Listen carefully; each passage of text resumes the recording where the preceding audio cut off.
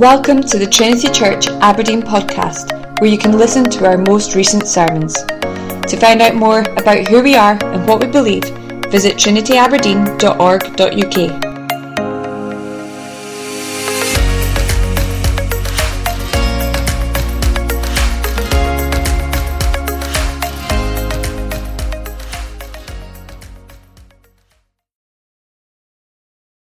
Well, let's turn in our Bibles to the passage we've just been singing in verse form, Philippians chapter 1. I'm going to read verses 1 through 11, and you'll find it on page 980, or if you're using the large print Bible, on page 1164. Philippians 1, verses 1 through 11.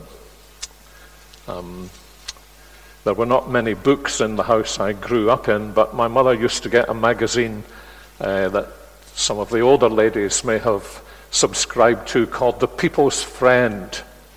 It was legitimate to read it because it was full of stories of new young ministers, single, coming to congregations where the choir then filled up with those their mothers wanted to be young hopefuls.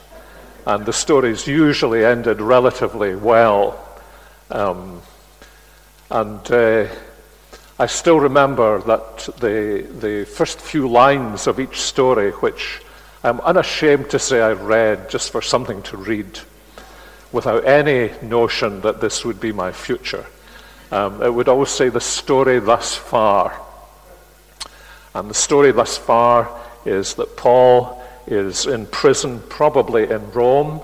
The Philippian church have sent probably one of their elders or overseers to him with a gift. He is taken sick either on the way or contracted something in Rome itself, almost died. And Paul has decided that though perhaps the Philippians wanted him to send Timothy to them, that he's sending Epaphroditus back to them. And since he's sending Epaphroditus back, he decides this is the time to write the letter to the church in Philippi. And there are some things about this letter that are very distinctive. It is, I think you could say, the friendliest of Paul's letters. He regards this church as his joy and crown. They were not like the Galatians or the Corinthians. I know you don't believe it, but some congregations give their ministers terrible hassle, and those congregations had done that for Paul. But the Philippians were a congregation that he loved dearly, and so there's a slightly different tone to this letter. It's not so much a letter of instruction, although there is instruction in it. It's a letter of comradeship and fellowship and friendship, and it's absolutely brimful of joy, and it has a style like our letters or emails to friends. It's not in the form of Romans or Galatians or Ephesians or Colossians. It's I really care for you, and I'm thankful to God for you. And here is how things are going with me. And here are some of the things that I've heard about you. Some things concern me.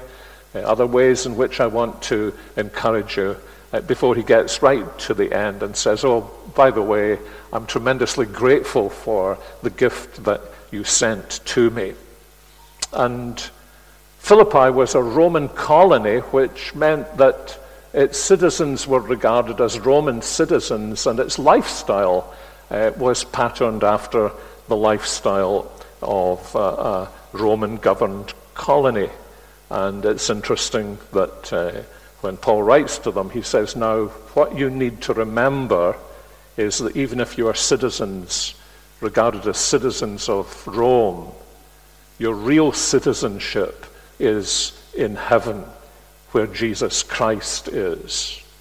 And this is the point of his greeting to them in verse 1, that they are the saints in Christ Jesus who are at Philippi.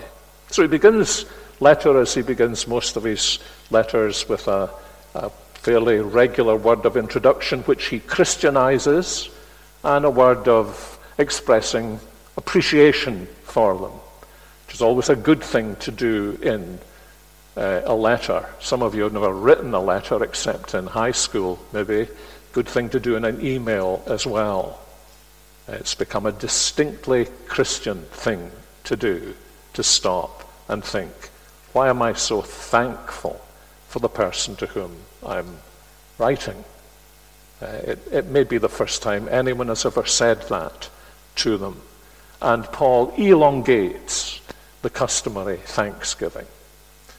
Now, that's the story thus far, so let's read Philippians 1 through 11. And I'm not counting that as sermon time.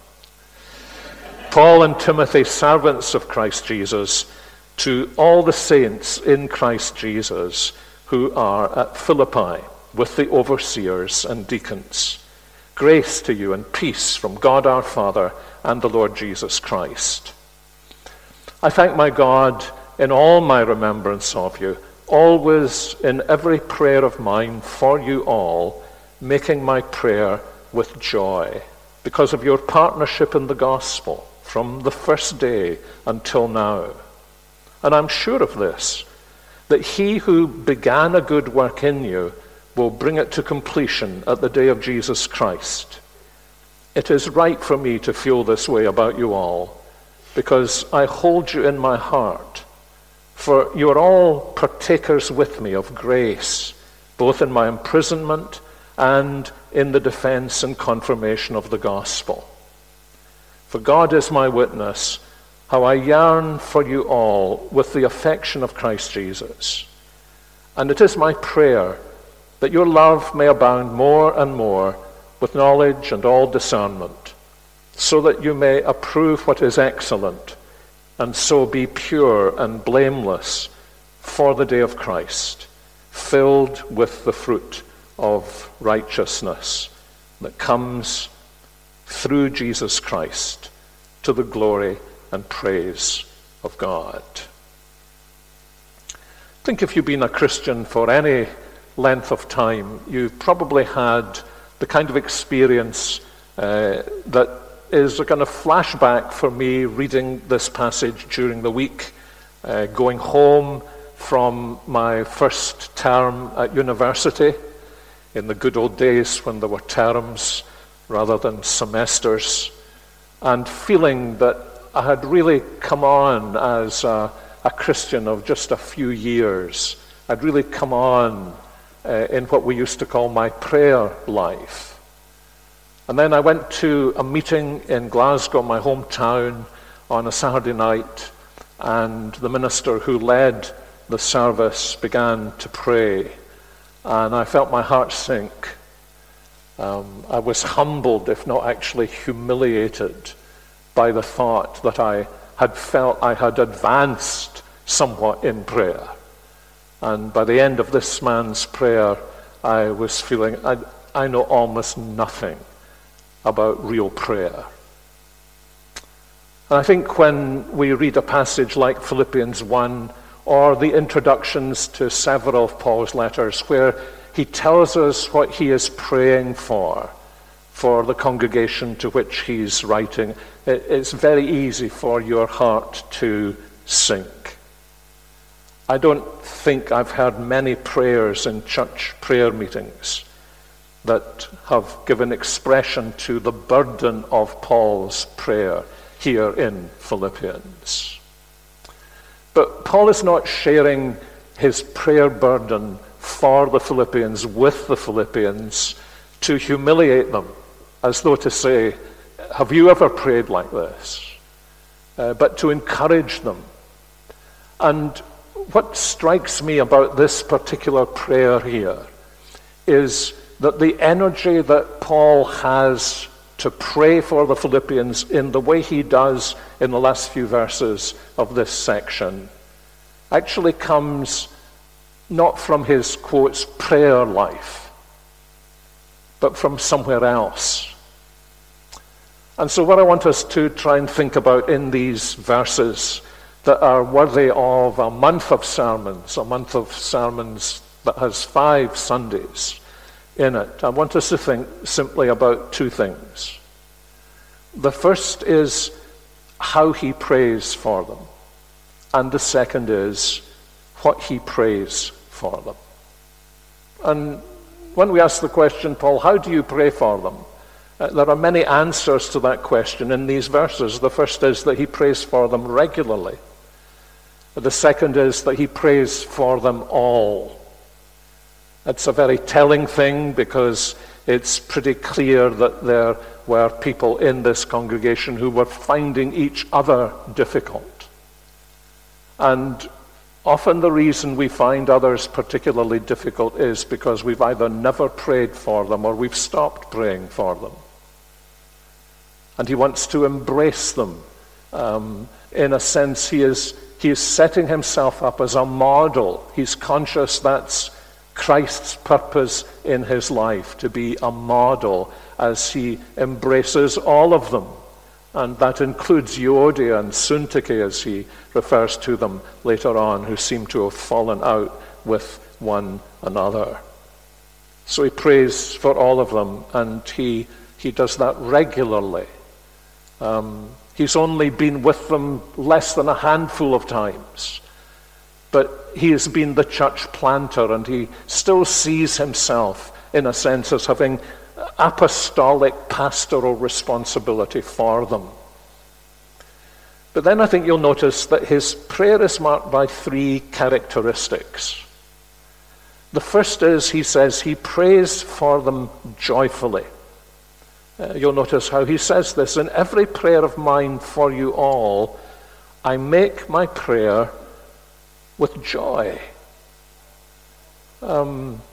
That's challenging, but it's also profoundly instructive, isn't it? I think many of us find our intercession very easily becomes joyless. So what is it about Paul's praying that fills him with joy as he prays for the Philippians? Well, it's a piece of homework. You could run through Philippians this afternoon, and you'll notice that joy and rejoicing are words that appear again and again. Perhaps the word group appears a dozen times in this letter. It's a letter that is brimful of joy. And the reason he prays for them with joy is because there is something in the Philippian congregation that has given him joy. Joy is one of those words, a little like what Augustine said when he was asked what time was. And he said, I'm sure I knew what it was until you asked me. And we all know what joy is, but when you're asked to define it, what is this joy of which Paul speaks? It becomes a bit more difficult, doesn't it? It's not happiness, is it? It wouldn't really be appropriate to retranslate Paul's use of joy language just to speak about happiness. No, joy for Paul is a sense of satisfaction in something he has seen happen. And in this case, what gives him that sense of satisfaction, that sense of joy? And think about the first question answer of the shorter catechism. We're made to glorify God and to enjoy God forever. Not just saying God wants you to be happy. It's saying that you find your satisfaction, your contentment, sense of fulfillment in God. And Paul indicates here to the Philippians that this is how he feels about them.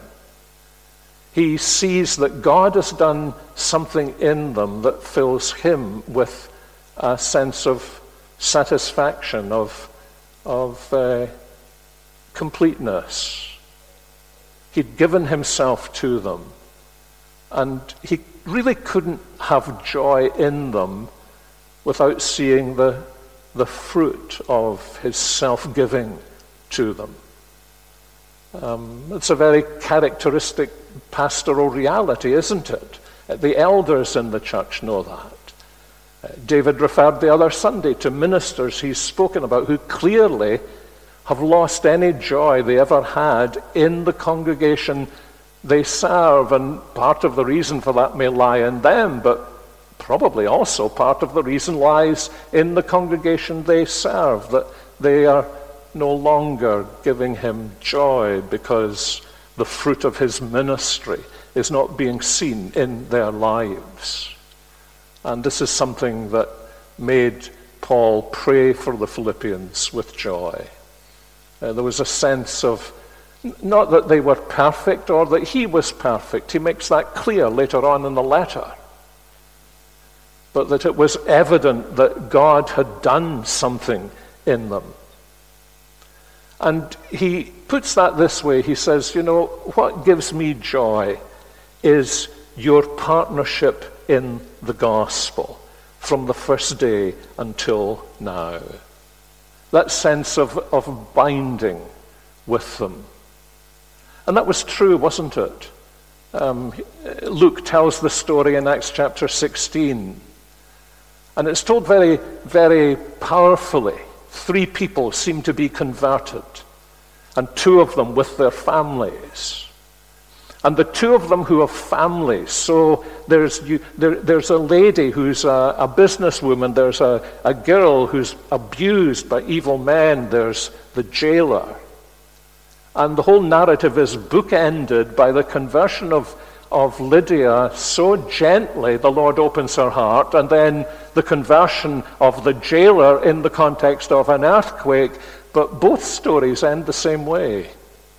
In both cases, Lydia and the jailer took Paul and his friends into their house because they had taken them into their hearts.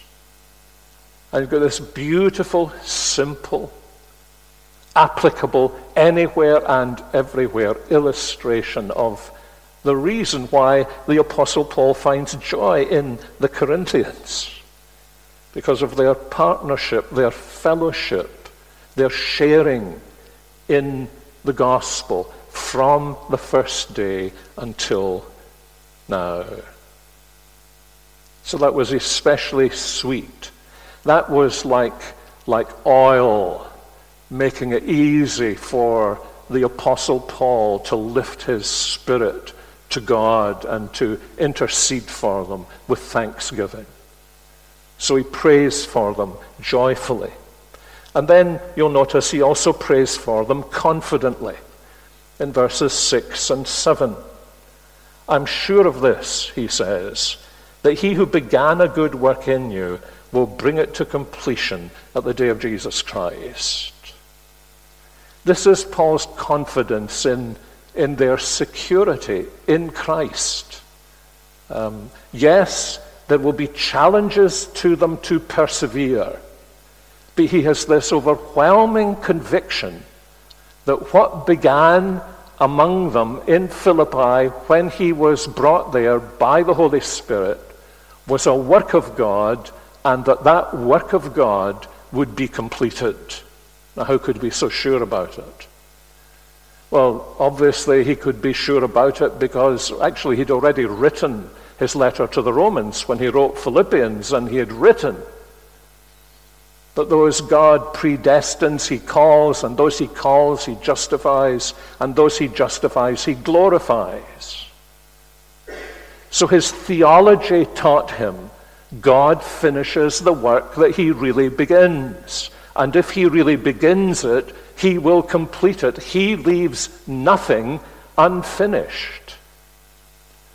And so he has this conviction, an intellectual conviction, that God will complete his work in them. Remember Augustus Toplady's great hymn, A Debtor to Mercy Alone,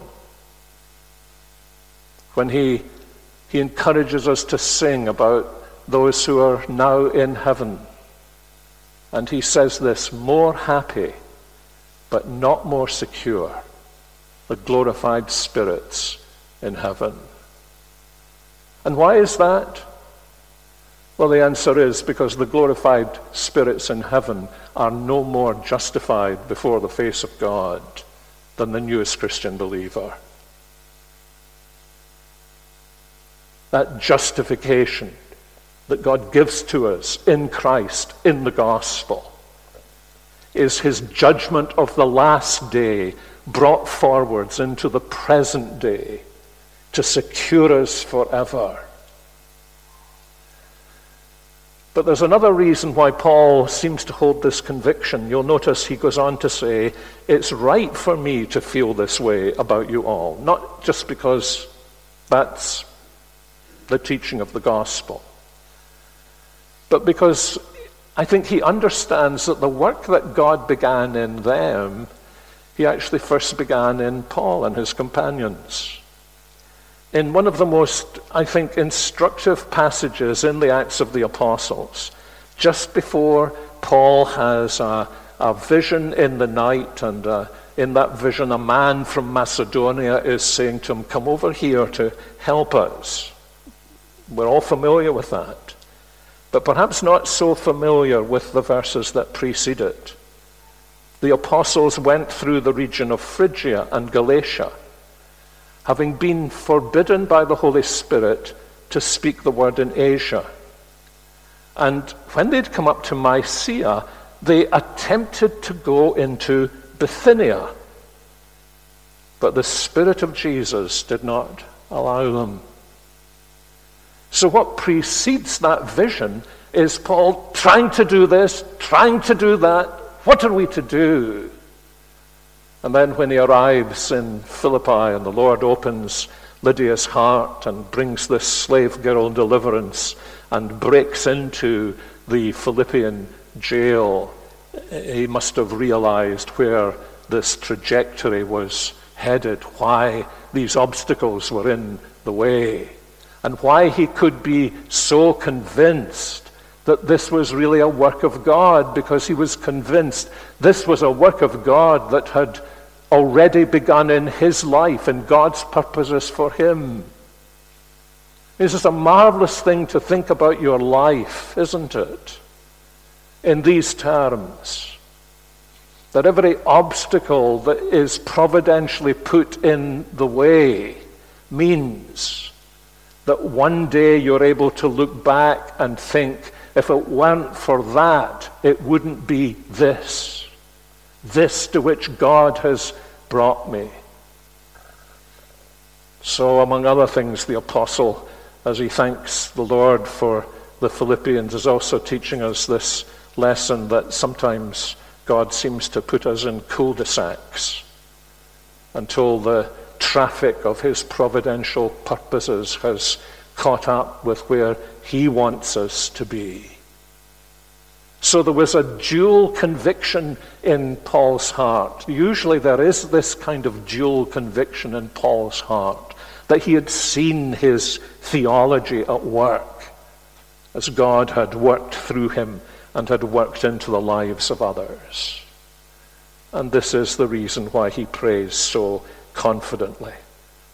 So he prays joyfully, he prays confidently, but I think right at the heart of his prayer here is the way in which he prays affectionately. It looks from what he says that it's his affection for them that energizes his care and his intercession for them. Yes, he says, it's right for me, the English Standard Version has, it's right for me to feel this way. The verb really is to think this way, but obviously the translators felt that thinking here was not just cerebral. It was kind of whole person. It's right for me to have this attitude, this disposition. And why is it right for him? Because he says, I hold you in my heart, for you're all partakers with me of grace, both in my imprisonment and in the defense and confirmation of the gospel. For God is my witness. Maybe I can put it this way to kind of arrest us. This is so big for the Apostle Paul, it makes him swear. This is an oath he's taking. God is my witness. This is like putting his hand on the big coronation Bible and saying, as God is my witness. What lies behind all this is the affection that I have for you. I don't think that can be underlined nearly sufficiently. That what God creates in believers, what he seeks in believers, what transforms believers' relationships with each other, what transforms their ministry to each other, not least in intercession, is our affections. We who teach frequently in this tremendously subjectivistic age, are urging Christians to think. But the Bible never encourages us to think without encouraging us also to feel. And I think one of the most remarkable things that you're bound to have noticed in the Apostle Paul is that when he was the unconverted Saul of Tarsus, he must have been the most tightly wound ball in Jerusalem. Tensed, driven, absolutely overwhelmed with deep convictions. And one of the things that you see happening to him during the course of his life is that ball, that tight ball, begins to be unwound and unwound and unwound and unwound and unwound, until there's a kind of balance created between his thinking that has been transformed and clarified by the gospel and his affections that have been liberated and purified and developed by the gospel. So he has those costly affections of pain and grief in relationship to others, and he has these delightful affections of joy, happiness, fulfillment in others. And at the end of the day, we are such unified creatures in all the disintegration that takes place in our being unified creatures, that it's actually at the end of the day the affections God needs to touch if our lives are to be transformed. Thinking clearly will not do it. And this, it seems to me, we could go on and on about this. We can go on and on about these things. You run through Paul and you realize that's what the gospel did to him. And it's also our need that the gospel do this to us, because this is what drives the bond of the partnership, the fellowship, the ministry Paul is speaking about here. It's actually affection. It strikes me there is a kind of teaching around in the atmosphere of our evangelical subculture that what you need in order to be able to minister is the gift and the desire. But that's not true. And one of the dangers of that thinking is that we begin to think, I have this gift, and therefore, and I've seen this in people, I've heard it from people. How is the church going to use my gift? And that is usually an indication of a deficit of affection. Because the real issue is not, how is the church going to use my gift? The real issue is, Do you have a heart to serve the church wherever you see there is a need? Years ago, I was at a wedding reception. I cannot remember anything about the wedding or what we ate at the reception. I remember only two things. One was I was sitting beside one of my longest standing friends, friend from my teenage years, older friend, wiser friend, who'd been a great blessing to me, is a great blessing to me. And one of the waiting staff passed the table and she tripped, and the whole tray was like all banging all over the place and everybody staring. And I turned to my friend, and after all I was a theologian, a minister, and I said, somebody should help that girl. He just looked me in the eye and he said one word with a question mark at the end. Well? So I did. Not very well, but I did. Now you see, that's the kind of thing Paul is driving at. Not, God has given me these gifts, to which I think somebody should have the courage to say, you're not actually the judge of that. The judge that God has given you these gifts is that the people of God appreciate the way you serve them. And that's first and foremost, not a matter of the level of your gift. That will take care of itself in a healthy church. It's the matter of affection. And that's what the gospel changes. Don't you find that it changes our affection? It's not something that you work up. It's the transforming power of God's grace that Paul is speaking about. You are partakers with me of grace. And where does the affection come out? Both in my imprisonment, they're concerned for him. They care about him. God willing, we'll find out more about that next week. And on his part, I swear to you that I yearn for you with the affection of Christ Jesus. So he prays for them joyfully. He prays for them confidently. He prays for them affectionately. And that just leaves us to answer the question, well, how does he pray for them? And I want to try and do that much more briefly. He prays for them, he says, in these simple ways.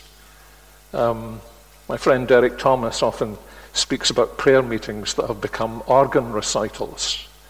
Not the kind of organ recital that Drew would give, but, it's Mrs. Jones' leg and it's Mr. Smith's ear. And those are, legs and ears are really important to the Lord. But behind all that, there's something about Paul's prayer here that helps us to pray, that focuses what we need to pray for one another. It's a kind of outline, I'm sure, like the Lord's Prayer. He went down into this as he prayed for the Philippians. He couldn't be praying these couple of verses day after day after day. I'm sure he enlarged on them to the Lord. But what did he sense they really needed? Well, it's interesting in this context of affection, isn't it, that the first thing is he prays that they will have love that abounds more and more with knowledge and all discernment. And that discernment will be a discerning of what is excellent. It's one thing to discern the good from the bad. That's very basic. But to be able to discern the good from the best and to commit yourself to the best, that's what the Apostle Paul is praying for here. And maybe you're like me, your eye goes to knowledge and discernment. But that's not what he's praying for. He's praying that that knowledge and that discernment will mutually be servants of love. Servants of love. I mean, looking back on my own life, I think when I was a younger Christian, knowledge and discernment. I need knowledge and discernment. More study, more into the Word. And maybe was blind to the fact that knowledge and discernment are actually servants of something. Servants of love. Paul says, doesn't he, knowledge can puff you up. And it does. But knowledge with discernment, what does that mean? Knowledge with discernment is knowing the ways in which you can love. And he's praying for that. It'd be such an unusual thing, wouldn't it, in a community today to have knowledge with discernment and love. People who came among us might not be able to put their finger on what it was, but they would see that this was a different kind of community altogether. And it's so important. I think looking back, I've been minister of 2 churches that I used to hear people say, now you're a minister in a teaching church. And to be honest, I always cringed inwardly when people said that. And it made me ask this question, well, we surely exist to be a church where the Word of God is taught, but how do we become a teaching church that is a loving church? Where the goal of the teaching, as Paul says to Timothy, the goal of our charge is, this is what the teaching of the Word has in view. The goal of our charge is love that issues from a good conscience. And you can't be in this church very long without noticing that our minister has what a psychiatrist might call a kind of theological tic. I mean, I've not been in the church all that long, as you know, or most of you know, but I've noticed this tic. You know, the kind of thing you go to the counselor and he says, how'd you get on with your parents? And fine, absolutely fine. That's a tic. Now, how does he characteristically refer to this church? Does he refer to it chiefly as the body of Christ, or the temple of God, or the bride of Christ? No, he refers to it as the church family. Now, that actually is the basic New Testament picture of the church. It's not these other pictures, and it's not actually a picture. If we share the same Heavenly Father, then we belong to the family. The body is a picture. The bride is a picture. The temple is a picture. The family is what we are. And what is it about family? Family is where you learn, where you are loved, and where you love.